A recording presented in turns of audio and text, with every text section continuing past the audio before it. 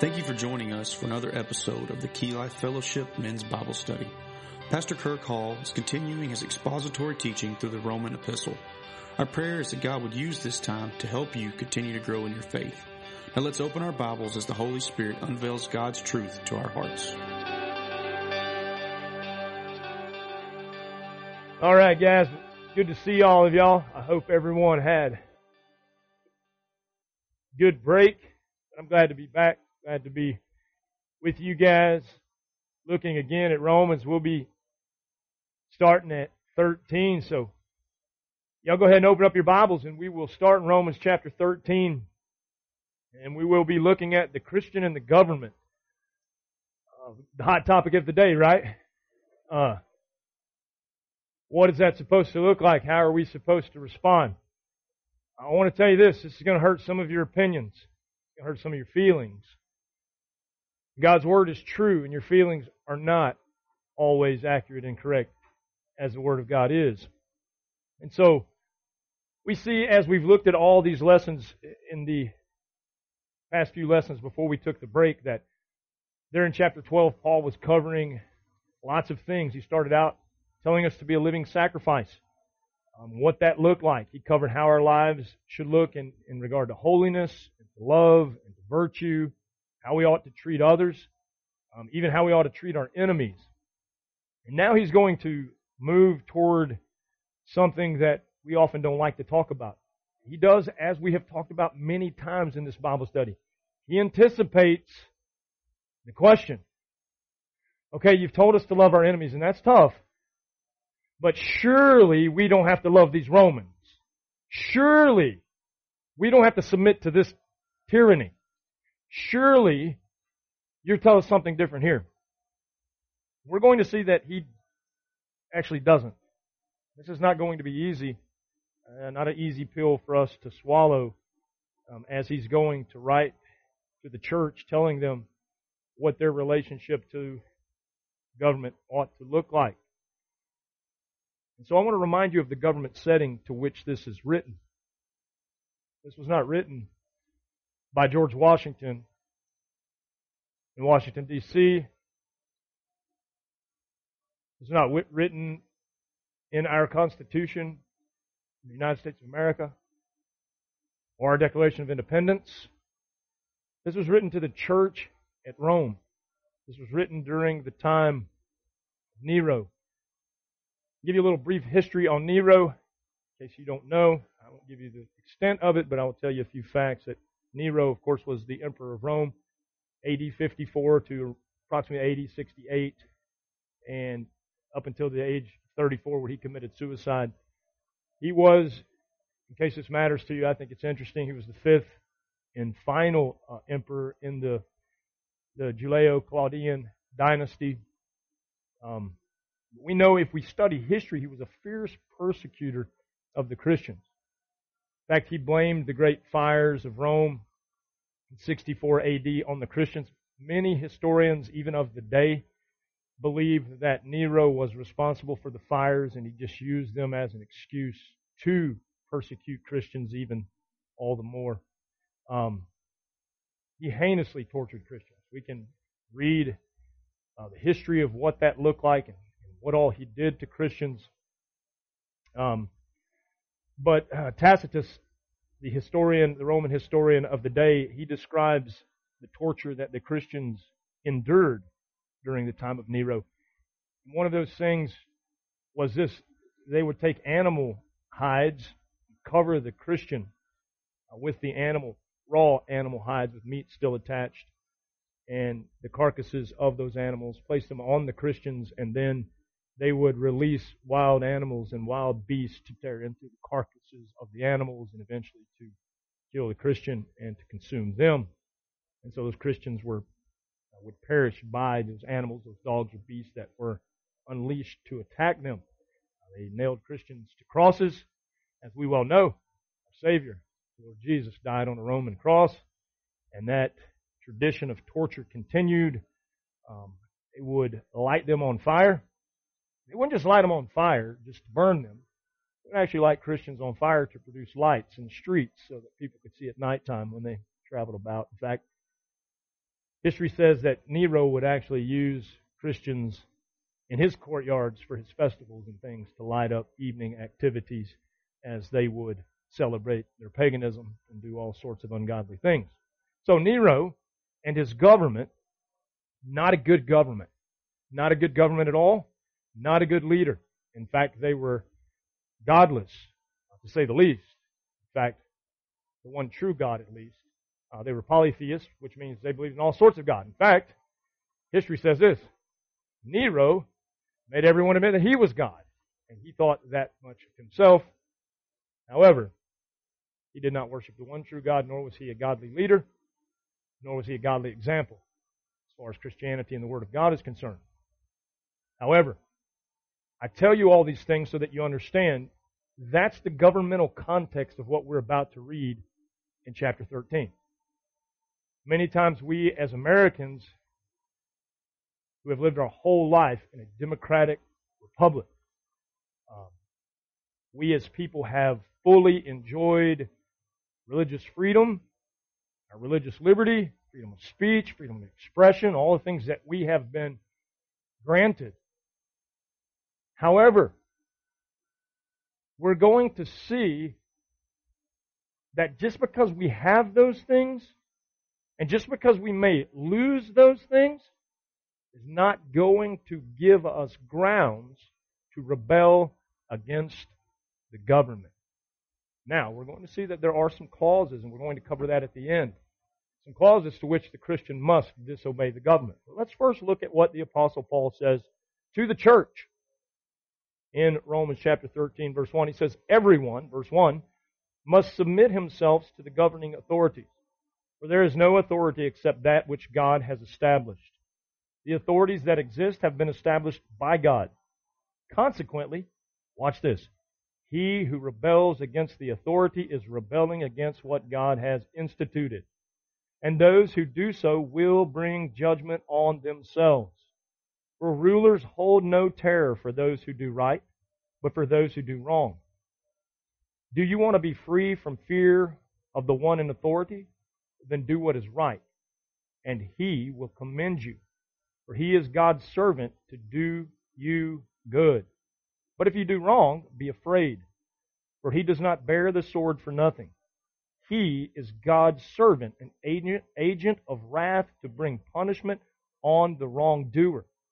Therefore, it is necessary to submit to the authorities, not only because of possible punishment, but also because of conscience.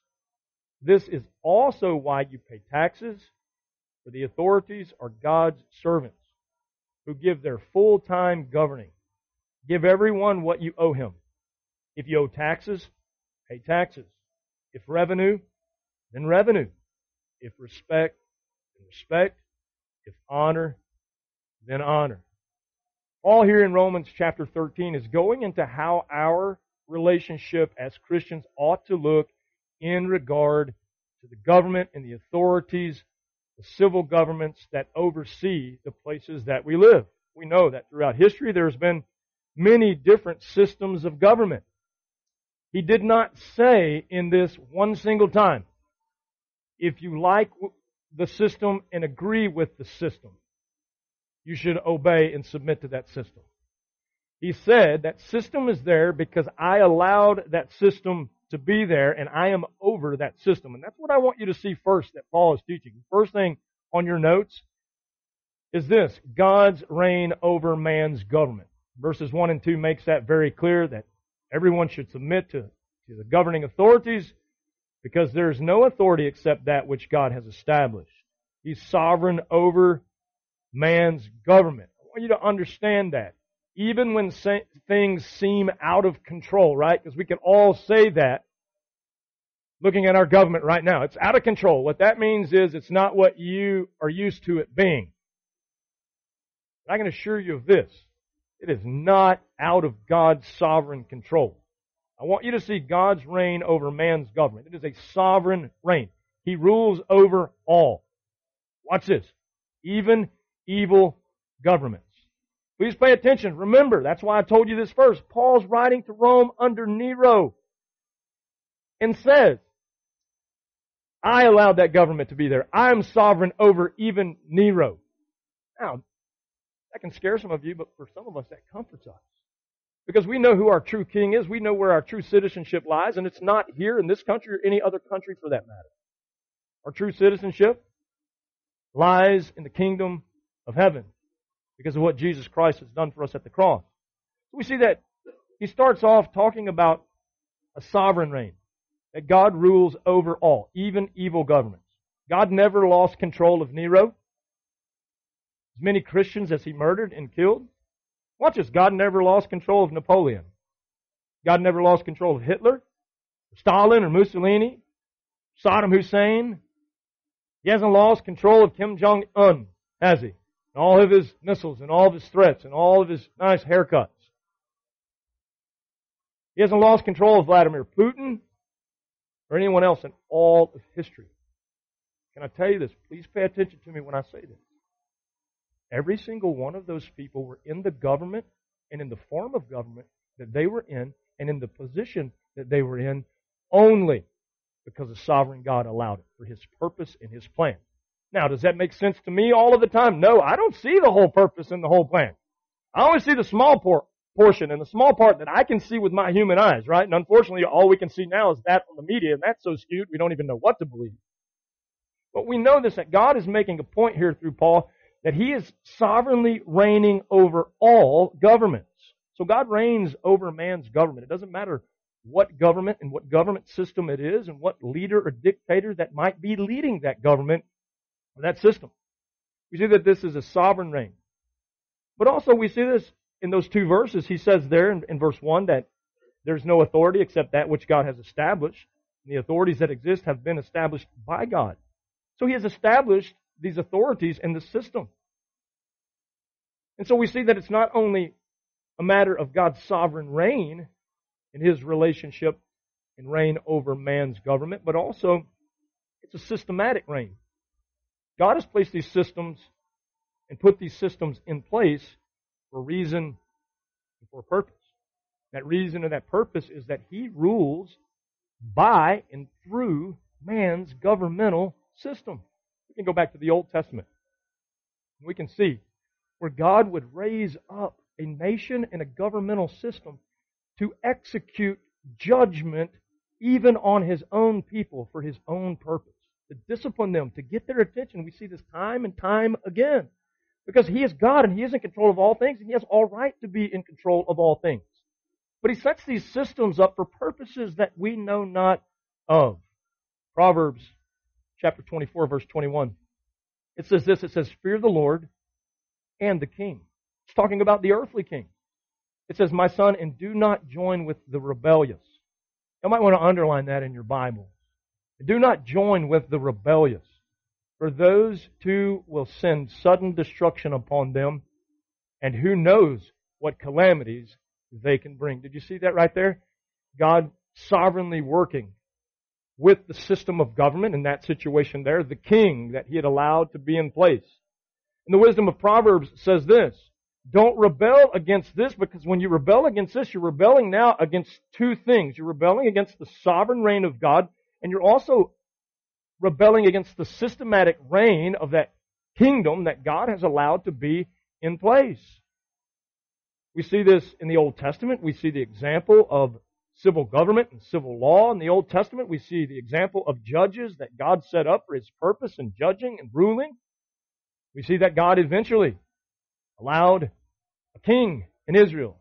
Though we know that that was not His perfect will, but it was His permissive will. He allowed it to happen because it wouldn't have happened, I assure you, if He didn't sovereignly allow it to happen. And He allowed it to happen, and that was the system of government that they had. And so we see that there is a systematic reign that God allows to happen with human authority that He puts in place. Verse 2 says, and when you rebel against that human authority, you're not just rebelling against that authority. You're rebelling against God. As we saw in Proverbs, you got double the consequences. You got the consequences of God for rebelling. You got the consequences of government for rebelling. And we know this. The Word of God says that rebellion is witchcraft unto the Lord. He sees it as sin. I want you guys to understand that. Because everybody right now wants to think that they have the right to rebel against the government because they have violated our constitutional rights. I'm going to hurt your little American feelings. You're not governed by your constitutional rights, first and foremost. You're governed by the Word of God. And the Word of God right now is canceling out your constitutional rights. We're going to see why. Because God sovereignly has allowed the government that we have in place right now to be in place. But don't think for a second that that shows weakness on God's part and on His behalf. We see that there's a sovereign reign, there's a systematic reign, there's a strong reign. God is still reigning supremely, and He is still reigning strongly behind the scenes. He's not impotent or weak. He's not watching everything that's going on and saying, oh, everything's crumbling and everything's out of control. That's what a lot of you are doing. The sky is falling. Oh man, all those things we remember from the 1950s. Yeah, but what about all those things that you've forgotten from the 60s and 70s and the 80s where we have continually rebelled against God? And could it be that in His strong reign, in the reign and the rule of His might, He's never going to surrender to anyone? Could it be that He's bringing upon this nation what He desires to see brought upon this nation? Psalm 66, verse 7, in case you think that God's just standing by as some weak, impotent, helpless being. No, that's not the case. He's still God Almighty, omnipotent over all things. Psalm 66, verse 7 says He rules forever by His power. His eyes watch the nations. And in saying this, watch what comes next. Let not the rebellious rise up against Him. You say, but this is talking about rising up against the government. Did you see verse 2? If you rise up against the government, you're rising up against God. Oh, and it gets quiet, doesn't it? You're rising up against the government. You're rising up against God because He has placed those rulers in authority, and He is strongly reigning even over them. Even though you can't see it, you must recognize it. He's still in complete control. God uses everything, good and evil, for His purpose. We remember Romans 8:28, don't we? And we know that in all things God works for the good to those who love Him, who have been called according to His purpose. Has He canceled that out? Do we trust that? I can tell you this right now. Listen, believers, those of you who love God and who've been called according to His purpose, He is using the corrupt government that you see in our country for His glory. You say, what?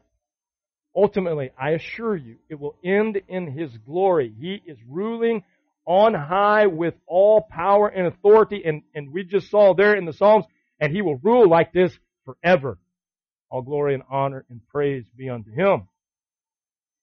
He rules over everything. For His purpose, for His plan, for His glory, and He's working all things to the good for those who love Him, who have been called according to His purpose. And what does that mean? What is our good? What is our chief end? Our chief end is to glorify God. He's working everything for the glory of God. And it's high time we as Christians don't fret about all the things that are out of our control, but we rejoice that everything is under God's control. Everything is under His strength and His power and His omnipotence. I want to say this. I might get lynched. This may be my last night. That's okay. Joe Biden is the President of the United States of America because God sovereignly allowed it to happen.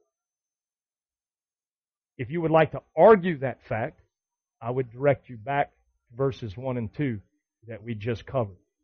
Joe Biden is the President of the United States because a sovereign God has allowed it. He has not surrendered His power to Joe Biden. He's definitely not surrendered His power to Kamala Harris. And I assure you, He has not surrendered His power to Nancy Pelosi. He's not surrendered His power. So it doesn't matter what side of the political argument that you are on. As a believer, we are on the side of God, which says in His Word that He reigns with power forever. Nothing going to thwart His will or His plan. Perhaps He has allowed Joe Biden to be the President of the United States and a liberal system to take over, to show us what happens when we turn our back on Him. Would that be consistent with what He's done throughout biblical history when His people would whore after idols and sexual immorality and all the things that we see our nation is whoring after now? Would it be consistent?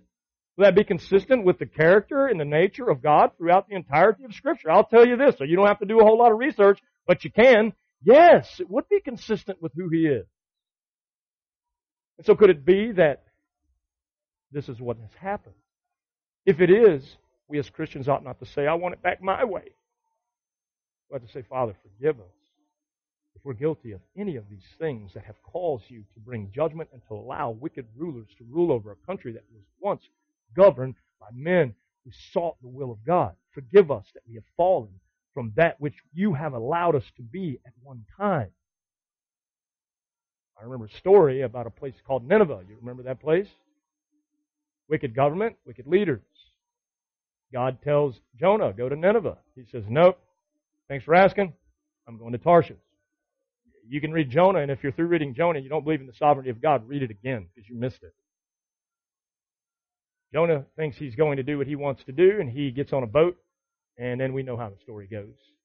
He gets thrown overboard because the boat was about to capsize, and God graciously saved him by a fish. Everybody thinks it's a fish called Wanda or named Wanda. It's a fish named Grace. Grace swallows him up, and from the belly of Grace, God gets Jonah's attention. He goes back to this corrupt government, preaches revival. Guess what? Their lives are changed. Their country is changed. Their government is changed. I would love to tell you that it stayed that way. A short time later, the Assyrians went back to following untrue gods, doing evil things, evil practices. But we look at this. We see that God is sovereignly in control of everything, and there is a purpose even in our government in the shape that it is in right now. This is ample opportunity. We know this. Paul started Romans, the first of this letter, with the gospel.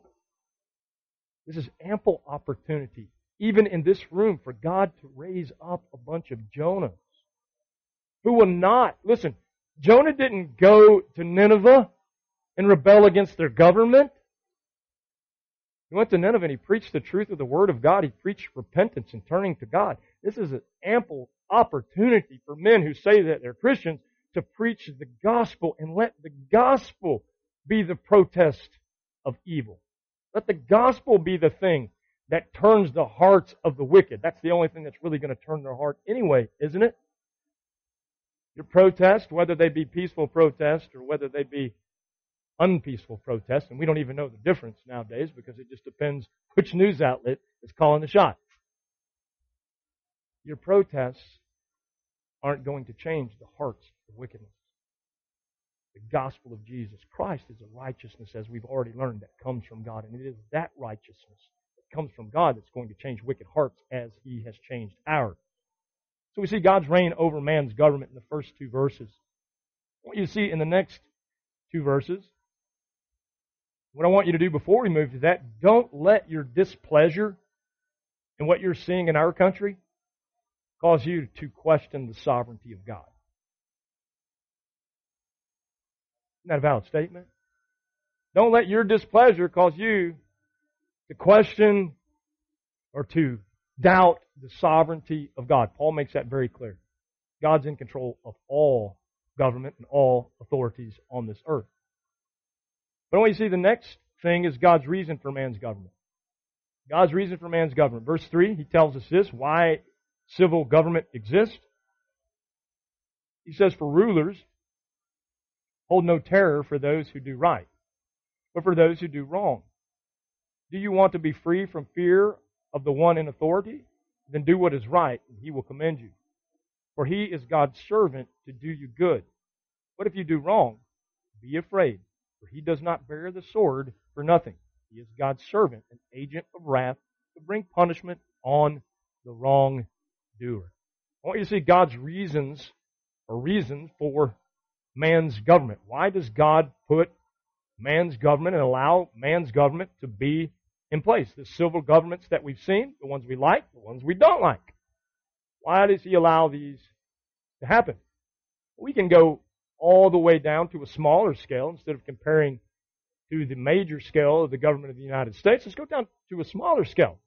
Let's go to the indigenous tribe somewhere in some third world country. And I promise every tribe will have some type of ruler or king, even if it's a tribe of only 20 or 30 people. And that king will have some type of law. He will have some type of rules that govern that actual village or that group of people. And so we see that God does this, the civil government, whatever scale that it's on, He does it and He allows it for a purpose. I want you to see the purposes in the verses that we just read. Number one, it's to make civil laws, to set boundaries. How many of you know we need boundaries? Now, as much as we want to gripe and complain about our system, we have a system that has lots of boundaries. Now, we know this before everyone starts complaining, but some people aren't holding up the boundaries. The police officers put them in jail and the DAs let them off. I can't answer for those people. I can tell you, I get your frustration. I understand it, but those laws, those boundaries have been put in place so that man's not just running out of control. And guess what? Man's not just running out of control, right? There is some restraint in the world or man would completely kill each other. Remember, go back to Cain and Abel, the first two, when there was no restraint, what happened? Cain killed Abel. That's what would happen if there was no governmental restraint. There was no civil law and obedience that God has called through this civil law, these boundaries that He set. Israel was governed with those boundaries. God's chosen people had to have a system of government to rule over them. We see that in the Mosaic law. We see that in the civil law that was given to Moses, that he then gave to the people and that they governed the people by. He established these laws for boundaries. We must have boundaries. They're good things. Where would we be without civil boundaries? Civil chaos, wouldn't it? In fact, we see this in some examples where you go into Africa and there's these villages that don't have any government, just total anarchy. Right? And there are these people in America who want anarchy. Sure you do. You don't want anarchy. That's no government at all. It's godlessness. We're in a system of government that God has set up. We see this. We see that there are some laws that establish us and that keep us. We see that He set up man's civil government, make civil laws or boundaries, but also to mandate civil justice. Mandate civil justice, the punishment when these boundaries are crossed. We can look into the law of the Old Testament. We can see this. When someone did something wrong, there was a punishment that fit the crime. Right? Watch this. And even sometimes that punishment was that person who was guilty's very life. They were required to give their life because they had taken a life. And so we see that God set up boundaries, but He also set up those mandates of civil justice to say, okay, when these boundaries are crossed, there's penalty. And thankfully, we live in a system today. We're governed. Boundaries. There's punishment. I know you ignore them. Some of you think I can get X amount of tickets a year. My insurance doesn't go up, so I'll get all of them. But you say you want a good government. You don't follow the bad government that you gripe about. Got quiet, didn't it? So we look at this and we see that there's civil justice too. God sets this up, and that's the reason that He has allowed man's government, so that crimes will be punished. Crimes will be punished on this earth, that you will suffer the consequences of your action. Why does He do this?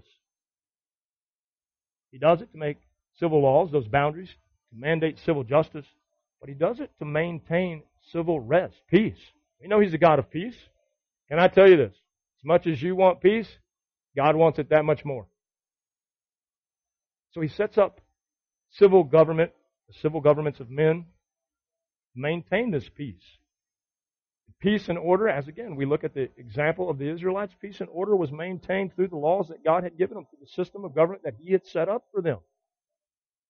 So we see God's reason for man's government. God uses man and his governmental system to restrain evil and to keep the peace.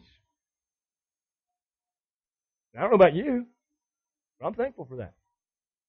I'm thankful for law enforcement. That's governmental. For the military, it's governmental. For those who give those orders, for those men and those women to do the things that they do to keep us safe. Right? Let's just talk about that for a second. How many of you were murdered in your sleep last night? Could be that you weren't murdered in your sleep by some depraved, crazed maniac because they knew that law enforcement would be there execute an arrest, and then that they would go through the judicial system, and that there would be a punishment executed upon them. And so we see God uses man's government to restrain evil. Now, can He completely restrain evil through man's government? Absolutely not. Because even in man having good government, a democracy like we live in, are there sinners involved in that? So it's an imperfect system, isn't it? Go like this. An imperfect system. God knows that He's dealing with an imperfect system. You know why He's dealing with an imperfect system and He's okay with it? Because He's going to show you one day what a perfect system of government and a perfect kingdom looks like. This is all the reason and all the more that we ought to long for the kingdom of God. Remember the Lord's Prayer, where He prayed, "Your kingdom come, your will be done on earth as it is in heaven." Is that what we're praying? Oh, we're not. We're too busy griping about who got elected and how they cheated. Can I tell you this? If they cheated to get him in office, a sovereign God did not stop it so that it could happen because it is His will. So quit whining about that. See the bigger picture. So we see God's reign over man's government. We see God's reason for man's government. He uses the government of man to keep wickedness and evil at bay as much as man can do in their own wickedness and evil. Now, we get to the next part, the hard part. Our response to man's government. How should we respond to the government of man? Verse 5 says, "Therefore, it is necessary to submit." And we all like that word when it's found in Ephesians 5:22 and it's talking about our wives. Huh? I mean, you get amens when I say submit then. I say it now and you get oh me's. Therefore, it is necessary to submit to the authorities, not only because of possible punishment, but also because of conscience. What is he talking about? He's saying because I just told you it's right, because when you rebel against them, you're rebelling against God. And it ought to violate your conscience as a believer. He goes on, he says, this is also why you pay taxes. The authorities are God's servants. But you said this was going on under Nero. Isn't it crazy? Nero was a servant of God even though he was a pagan idolater. God was using him for His own will and purpose. Did you know this? Were it not for the persecution of Nero, none of you would probably be believers right now, because Christianity would have stayed in its little pod over there. Persecution that God allowed through Nero, a tyrant, forced the church out of that comfort and out of that area so that they could go out into the world just as Jesus commanded them to do. And here we are today on the other side of the globe. We've heard the truth of the gospel of Jesus Christ and we've been saved. Thank you, God, for using an evil person like Nero for your good pleasure and perfect will. This is also why we pay taxes, for the authorities are God's servants who give their full time to governing. Give everyone what you owe him. If you owe taxes, oh man, did this have to happen right now, Pastor? If you owe taxes, pay taxes. If revenue, then revenue. If respect, then respect. Guys, let me tell you this. Shame on you. If Joe Biden walked in this room at this moment, and you didn't stand to your feet in honor of the President of the United States just because you're bitter about a kingdom that you don't even belong in anyway. He says, show that person respect who's worthy of respect. Don't just respect the candidate that you voted for. Huh? Some of you sound just as whiny and as gripey and complaining as the liberals sounded when Trump won. You sound just like them. Show respect. It's the best way that I can respect Joe Biden is to pray for his soul. Pray for his soul. Isn't that what we ought to be concerned with anyways? Instead of our pocketbooks, our easy breezy American dream way of life that we've grown so accustomed to that we're so afraid to suffer for the cause of Jesus Christ, we won't know what to do when it hits us. Just give everyone what you owe him. You owe taxes, pay taxes. If revenue, then revenue. If respect, then respect. If honor, then honor. Right? Couldn't the kids get a dose of that these days when the police officer pulls them over? He's not a huh. He's not a uh-uh. He's a sir. Wouldn't it be good for us to teach our kids that he's a sir? I can promise you.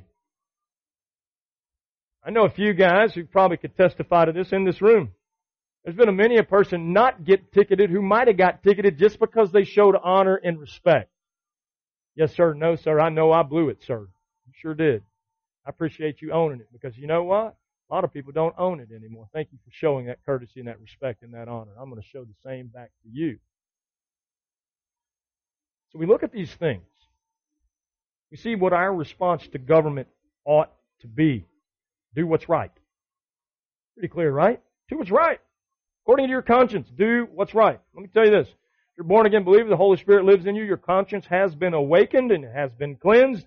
And your conscience is going to move you by conviction of the Holy Spirit and the Word of God. It's going to move you to do what's right all of the time. Not some of the time, not a percentage of the time, all of the time. You know the difference between right and wrong now. You actually have the power of the Holy Spirit living in you so that you can do right, where you couldn't do right before you were in Christ.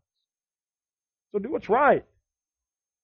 As a believer, our concern ought to be doing what's right. He says, it's taxes, pay them. It's respect, give it. It's honor, show honor. Do what's right. Do what's requested of you. What's requested, right? When that police officer who works for the government says, I'm going to need you to come on, step out of the vehicle and come to the back for me. Here's the wrong answer. I'm not getting out of my vehicle. I got rights. It's not going to go smoothly for you from that point on, I assure you. Yes, sir, no problem. Go to the back of the vehicle. He's teaching us something here that there is a breakdown in the families of teaching this to our children. Right? That's why when the police say, hey, turn around, put your hands behind your back, the kid takes off running because he's never been taught, no, that's not what you do. You show respect where you should show respect. You show honor where honor should be shown. And so you teach them these things. Do what's right. Do what's requested. When the government says, do this, do it. Remember when Jesus taught the lesson? If that person says, carry my pack a mile, carry 2 miles. What he's talking about? He's talking about the Roman soldier under the tyranny of Rome, making someone against their own will carry their pack. Why? Because they had the authority to do that. Remember Jesus' crucifixion? Jesus was carrying his cross and he couldn't bear it any longer. What happened? Anybody know the story? Come on, scholars, let me see. Huh? Pulled someone from the crowd, right? Said, you carry his cross. He said, I don't feel like carrying his cross today. I'm not going to do it. There would have been a 4th cross that day. Huh? No, he carried his cross. Why? Because the Roman authority told him to carry the cross, and it was the right thing to do. He did what was requested. He didn't violate his conscience. He did what he was supposed to do. Do what is right. Do what is requested. Do what is required. That's when he starts talking about taxes and stuff like that. Whether you like it or not, right? Whether you like it or not, Jesus gave us a really good lesson on this. Matthew chapter 22, verse 21. It says, give to Caesar what is Caesar's and give to God what is God's. It's plain and simple. Right? Shame on you believers who pay your tithes and offerings, but you cheat on your taxes. Wow, that's quiet. Do what's required. Our response to the government ought to reflect Christ, shouldn't it? Here's Christ's response to the government. You want to see it? Right? Because some of you are thinking, well, Jesus wouldn't be acting like this. You want to bet? Let's watch it. Matthew chapter 27.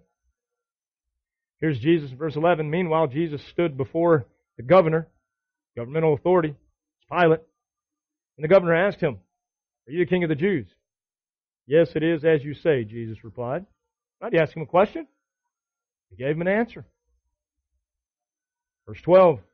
When he was accused by the chief priests and the elders, he gave no answer. Isn't that interesting? He gave no answer to the religious authorities because they weren't really religious authorities. But he gave an answer to the governmental authority because he was an authority. Don't miss that in that text. Jesus owed no explanation to the false religion of the day. But he did give an explanation to Pilate, the governor, the one who was in authority. He said, just as you said. Then Pilate asked him, don't you hear the testimony they are bringing against you? Right? Pilate brings up, they're bringing a bad testimony against you. But Jesus made no reply, not even to a single charge, to the great amazement of the governor. Pilate was even amazed. Jesus didn't try to defend himself. Didn't have to, did he? Right? I can promise you this. The Father had that in control. He was already defended, and Jesus understood that 100%, that everything that had happened was not out of His sovereign control ever at one moment of any of this. So Jesus respects the government. Where are we on this? He's our example. Or is He? Is He only our example when it's convenient for us? Or is He our example in all things?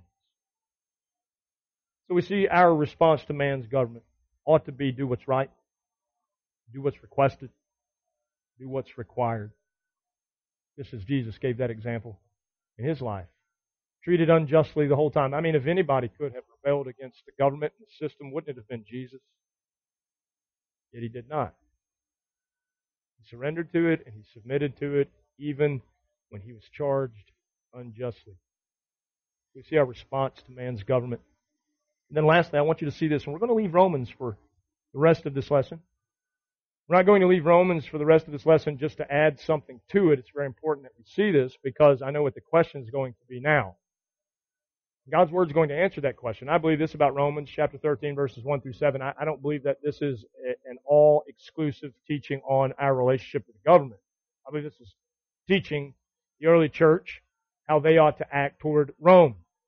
And it teaches us how we ought to act toward our government within the realistic bounds of the Word of God. I want us to see that. Our reaction to ungodly government. Okay? What do we do when the government mandates or passes laws that violate God's commands, God's Word, or the preaching of the gospel of Jesus Christ and the gathering of the saints? What do we do when the government violates those things? Right? Because those things matter, don't they? Don't those things matter? Christian men, don't those things matter more than your bank accounts? Your retirement fund? Don't those things, back there in the back, don't those things matter more than your earthly pleasures? You can't get on your deer lease because the cost of living came up under this corrupt government, and you're more upset with that than you are about the laws that are being passed that allow people to murder babies. There's a problem. We're all out of whack, aren't we? So when we look at the reality of Scripture here, when the government begins to mandate things that come against the commands of God's Word, now we've got another topic at hand. We've got another issue here. I'm going to give you some examples really quickly as I can. I'm going to go ahead and warn you, we may go over just a little bit tonight. I want to give you 5 examples. I'm going to give you 2 from the Old Testament, 3 from the New Testament. One's in the Old Testament. I'm going to read the entire account. So go ahead in your Bible. I want you to turn to Daniel chapter 3 in your Bible. Daniel chapter 3.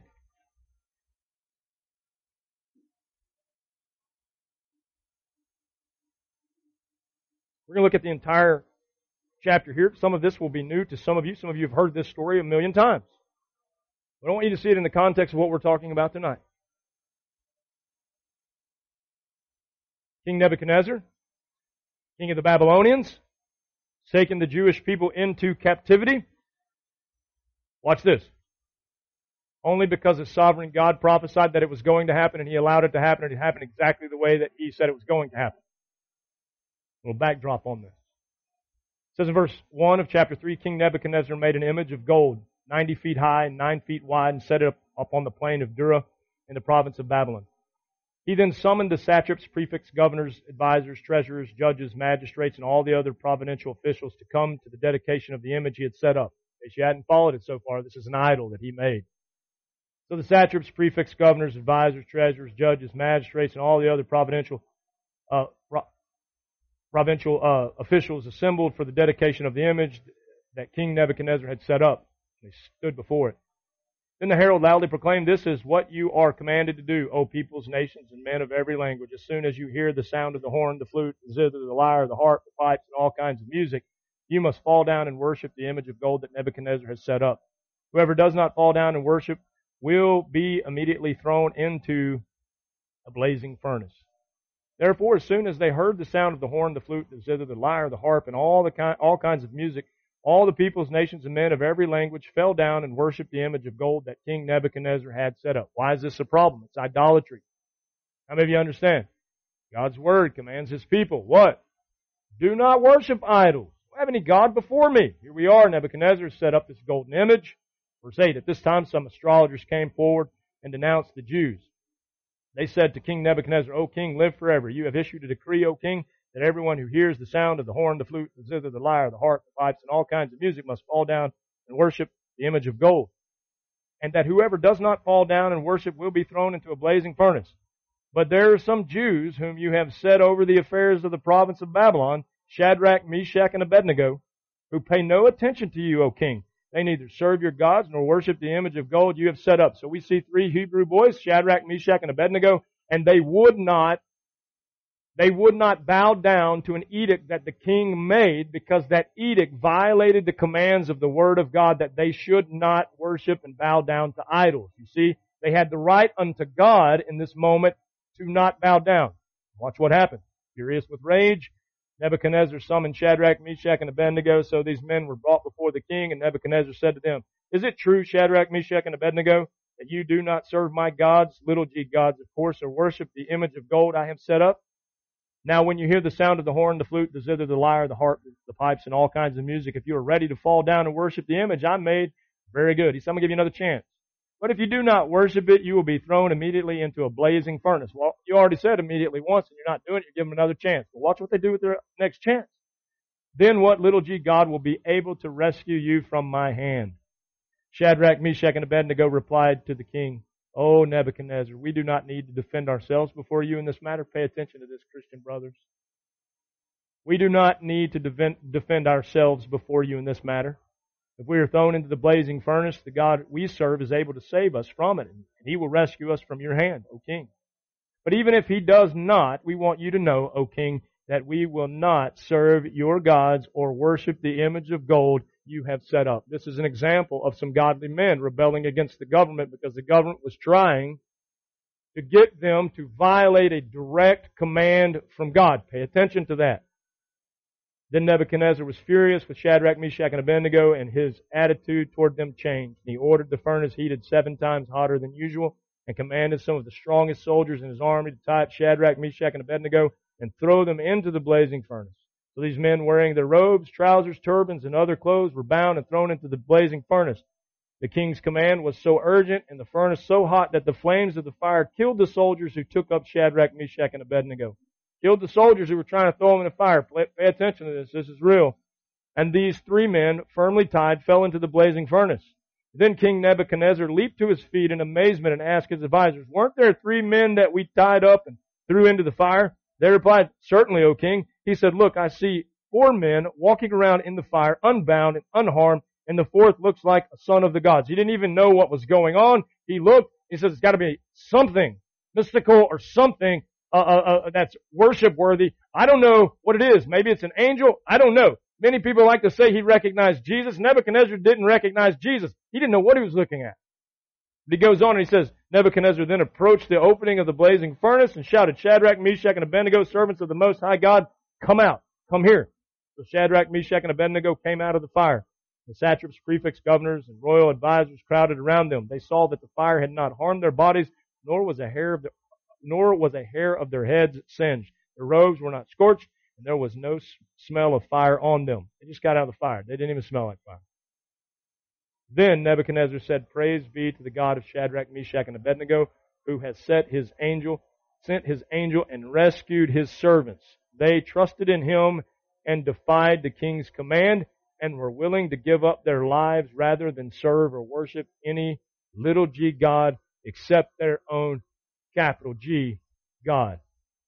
Watch what he does next. Therefore, I decree that the people of any nation or language who say anything against the God of Shadrach, Meshach, and Abednego be cut into pieces and their houses be turned into piles of rubble, for no other little g God can save in this way. And Shadrach, Meshach, and Abednego, if you read the next verse, got a promotion. Now, why do we say all that? Well, that's a story that we could read it 100 times, and it gets better every time you read it, right? Why do we say all that? Now, they had been mandated to do a lot of things. Shadrach, Meshach, and Abednego, they didn't rebel when they were exiled out of Israel, did they? Nope, no record of that. They didn't rebel at any of the governmental laws and statutes that Nebuchadnezzar governed with, and that you saw all the officials, prefects and satraps and all those things, governors.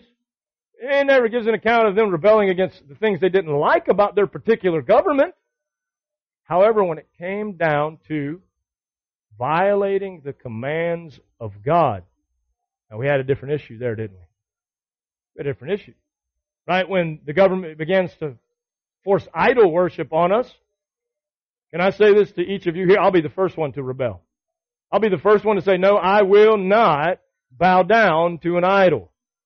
There is but one true God, and that is the God who I will worship, the God of Abraham and of Isaac and of Jacob, the God who came to this earth as a man, the Lord Jesus Christ, and who died for my sin. I'm going to use it as an opportunity to share the gospel, I assure you. So we see that first example. Let's look at the next example, and we can see it in Daniel chapter 6. Daniel's full of examples. Daniel, who went into exile under the Babylonians, and then now we see him, and he's under the Medo-Persian Empire. King Darius. It pleased Darius to appoint 120 satraps to rule throughout the kingdom, with 3 administrators over them. One of them was Daniel. The satraps were made accountable to them so that the king might not suffer loss. Now Daniel so distinguished himself among the administrators and the satraps by his exceptional qualities that the king planned to set him over the whole kingdom. At this, the administrators and the satraps tried to find grounds for charges against Daniel in his conduct of government affairs, but they were unable to do so. Pay attention to that. Daniel was not bending the governmental rules even though he was in a position of power, and there were guys looking to find him breaking rules. And he wasn't. He was submitting to the governmental authorities, and he was doing the right thing with respect and honor. They couldn't find anything. They could find no corruption in him because he was trustworthy, neither corrupt nor negligent.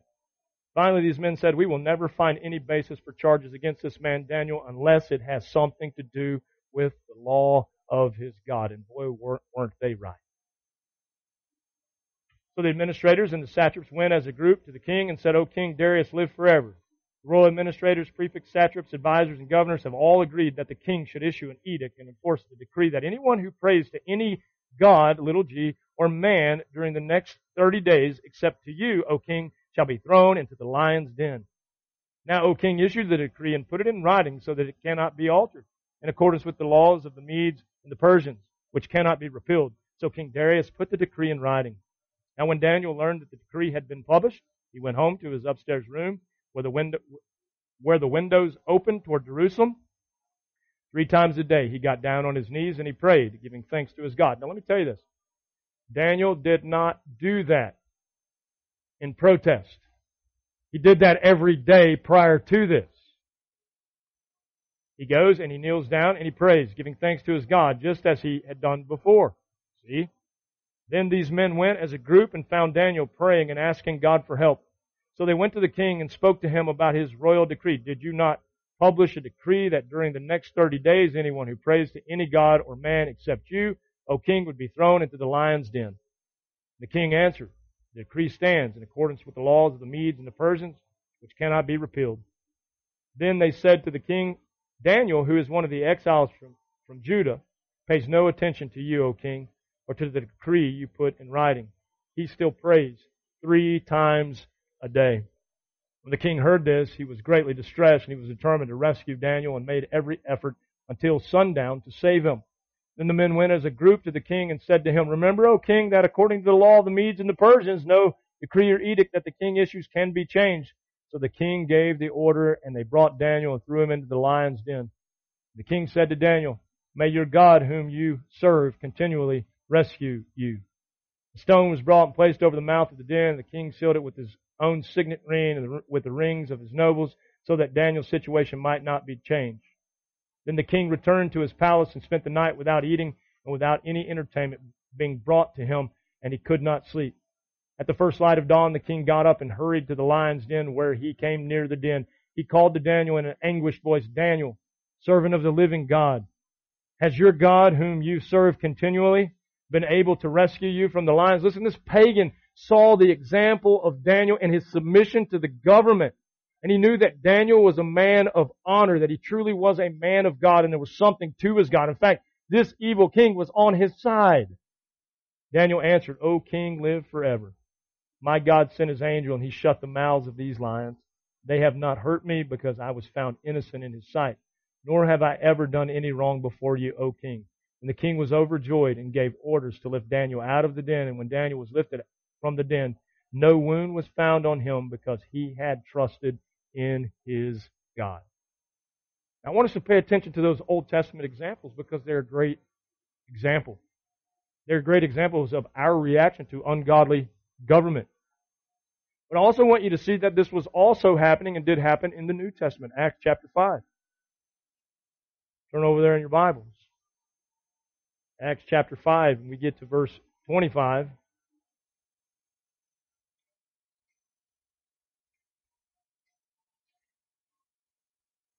Verse 25, Acts chapter 5, says this, "Then someone came and said, 'Look, the men you put in jail are standing in the temple courts teaching the people.' At that, the captain went to his officers and brought the apostles. They did not use force, because they feared that the people would stone them. Having brought the apostles, they made them appear before the Sanhedrin to be questioned by the high priest. And we gave you strict orders not to teach in his name," talking about the name of Jesus, of course. He said, "Yet you have filled Jerusalem with your teaching and are determined to make us guilty of this man's blood." Verse 29, Peter and the other apostles replied. Remember Peter? The guy who before Christ was resurrected, Peter was restored. He's the one who cowered down to a little girl, said that he didn't even know Jesus at all. Here he is, Peter and the other apostles, replying, "We must obey God rather than man." We must obey God rather than man. He said, "You can't make us shut up. We're not going to shut up. We're going to preach the gospel." Why? Because Jesus Christ himself commanded us to preach the gospel. So we see Daniel, Shadrach, Meshach, and Abednego.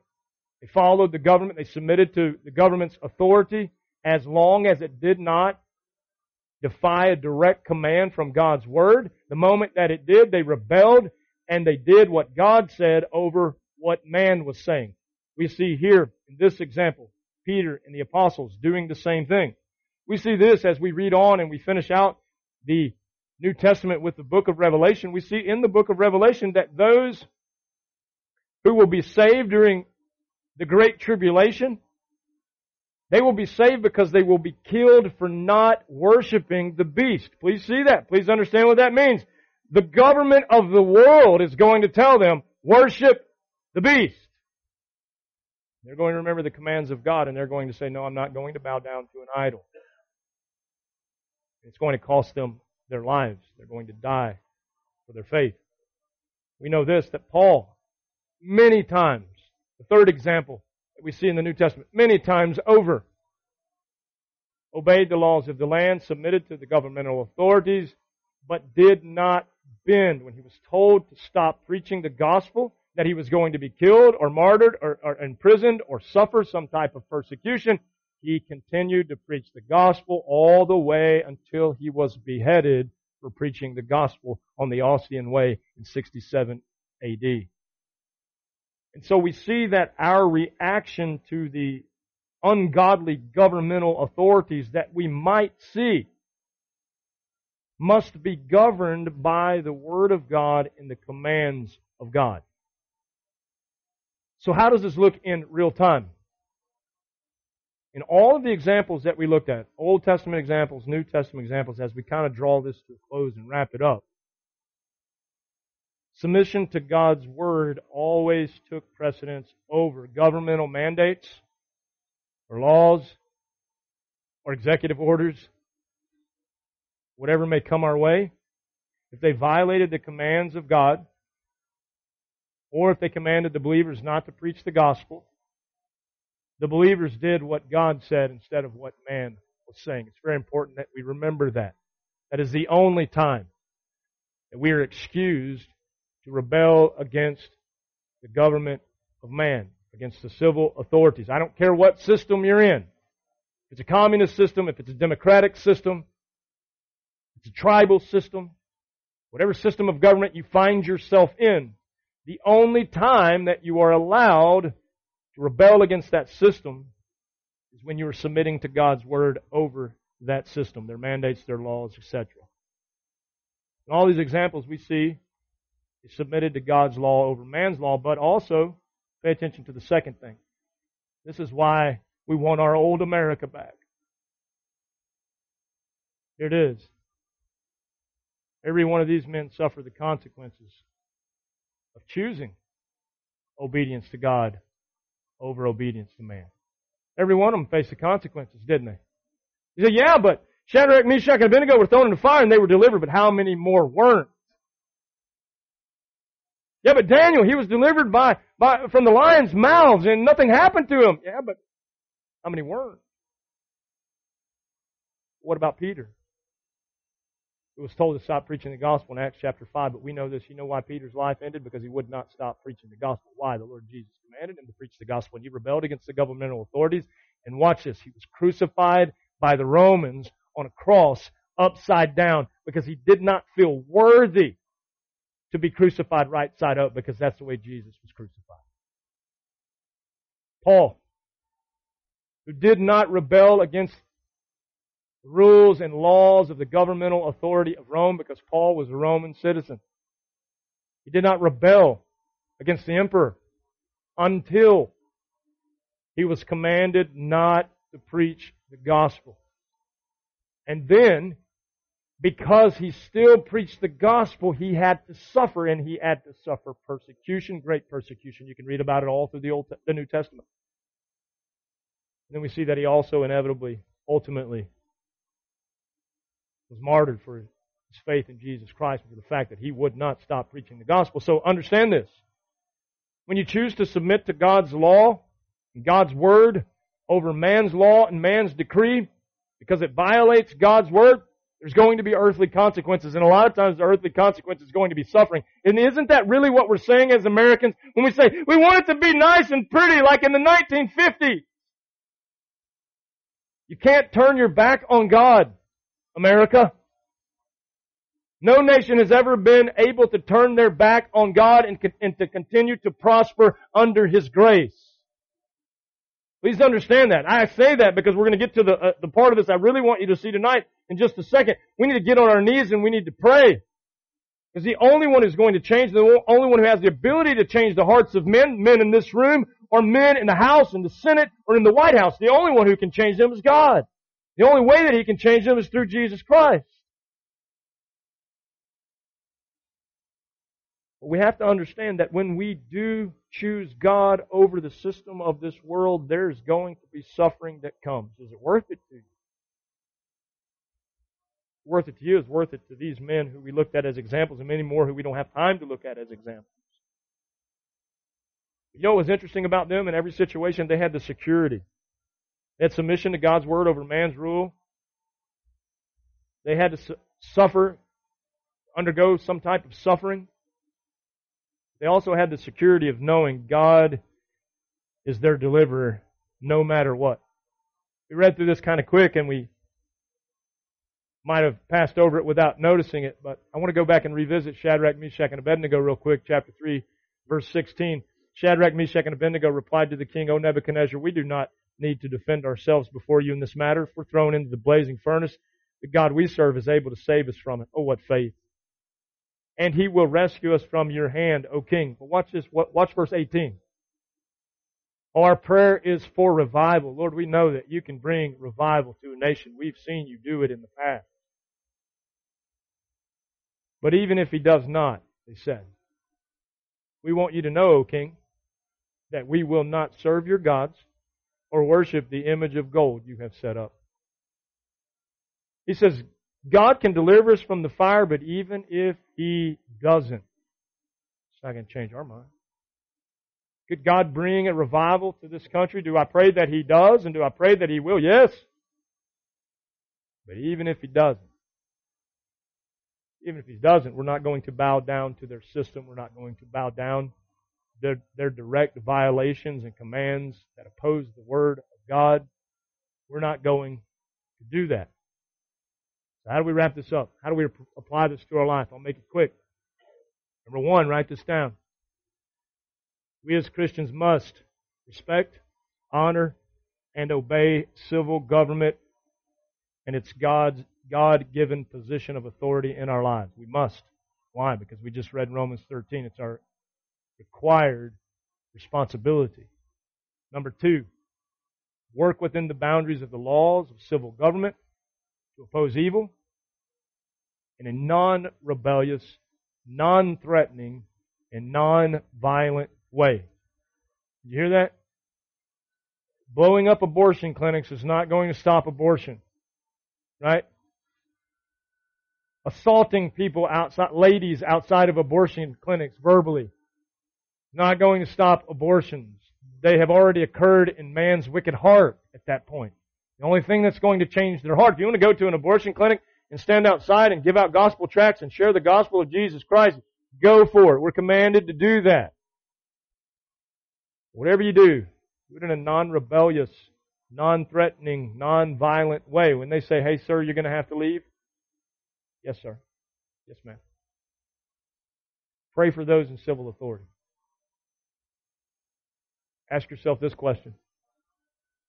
Do you gripe more about political things? Or do you pray more about political things? Do I need to say that again, or was that clear? Because we know what we can fall into.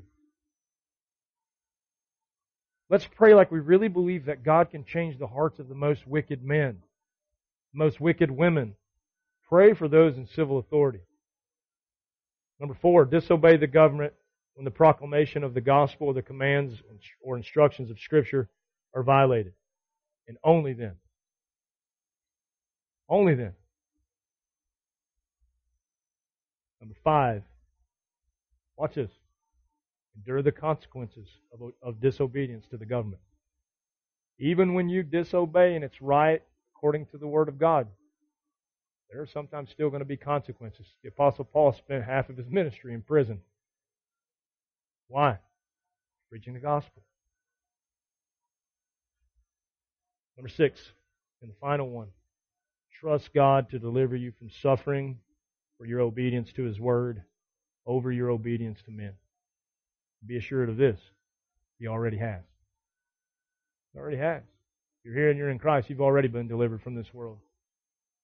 In fact, this world and the things of this world they have all already been overcome through the blood of Jesus Christ for you. Rest in that. Rest in that. Don't place your hope in the good old U.S. of A. Place your hope in the King of Kings and Lord of Lords, who was and is to come, His eternal kingdom that He has graciously included us in all. Let's pray together. Father, we love You. We thank You for Your Word. We thank You how it guides every area of our life. May we see it as true and absolutely true. May we live like we believe it. Because, Lord, we know this, that if we don't live it, we really don't believe it. God, I pray for these men in this room that You raise them up as model citizens. We give respect where respect is due and honor where honor is due. But most importantly, that they honor You and Your Word above all things. Lord, I pray that we use every opportunity that we have as the days draw near Your appearing. And I pray that we share the gospel with passion and zeal like never before. But I pray that we pray for this country, this government, for the fact that we are all but a pagan nation now. You would turn hearts of men and women to You. They would repent and turn to Jesus Christ. Lord, use us in any way that You see fit to accomplish that. We give You praise for who You are. We thank you for the deliverance that we already have in Christ. We long for it. We may see you face to face. We pray these things in your mighty name, Lord Jesus. Amen. We hope that you have grown through the teaching of God's Word.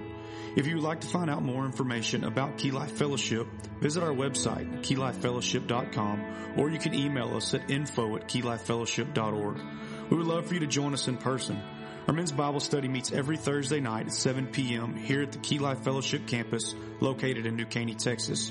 Or feel free to join us at one of our Sunday worship services as well. As we conclude today's lesson, I will leave you with one reminder: go out and be the light in a lost, dark world.